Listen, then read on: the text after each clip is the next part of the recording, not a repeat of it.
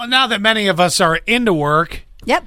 you know how long it's going to take you to get unwound from work when you get home? Oh, sometimes I can't even fall asleep. Oh my gosh, it goes that long? It's very rare, but yeah, sometimes it's just because what happens is, and I don't know if other people are like this, as I'm falling asleep is when I'm thinking about work. I'm thinking about the next day. Oh, so yeah, sometimes then that happens. I think it depends on the day that you're going into. If you know, example, week away from the Children's Miracle Network Radiothon, next Tuesday night, I'm going to struggle to sleep, and it's going to drive me crazy. Same. I put the countdown on our stories. We're at 6 days, 15 hours, and 50 minutes. You're look welcome. at that. Very nice.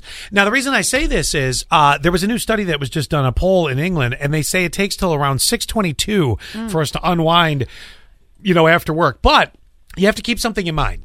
I don't know if that's using the old school traditional 8 to 5 or 9 to 5 style work days, because I think our work days have changed dramatically. Now, you and I can't use ourselves as an example. We are completely weird-houred people. We're here very early.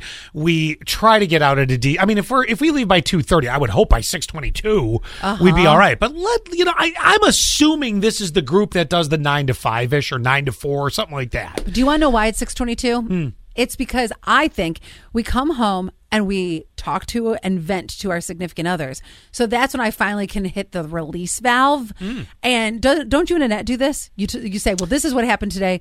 This is what happened today. Because by the time she gets home, because she's working a more traditional hour, 8 to 5, by the time I've either already been home for a long stretch. So for me, I'm like, I don't want to rehash today anymore. Oh, I do. finally put it out of my mind. I do. So even if I get home, like say, for instance, I get home at like 3 or something like that, then I'll talk to my significant other later on in the day. And then, of course... You sound a little more like a dweller than you are. Oh, no, it's not a dweller. It's a couple things for me, and I think this is for everybody. I have to just, get it off my chest. And he's the one person who's not in this building. He can give me a perspective that maybe I'm not seeing. Plus, he's in management, so he can be like, chill.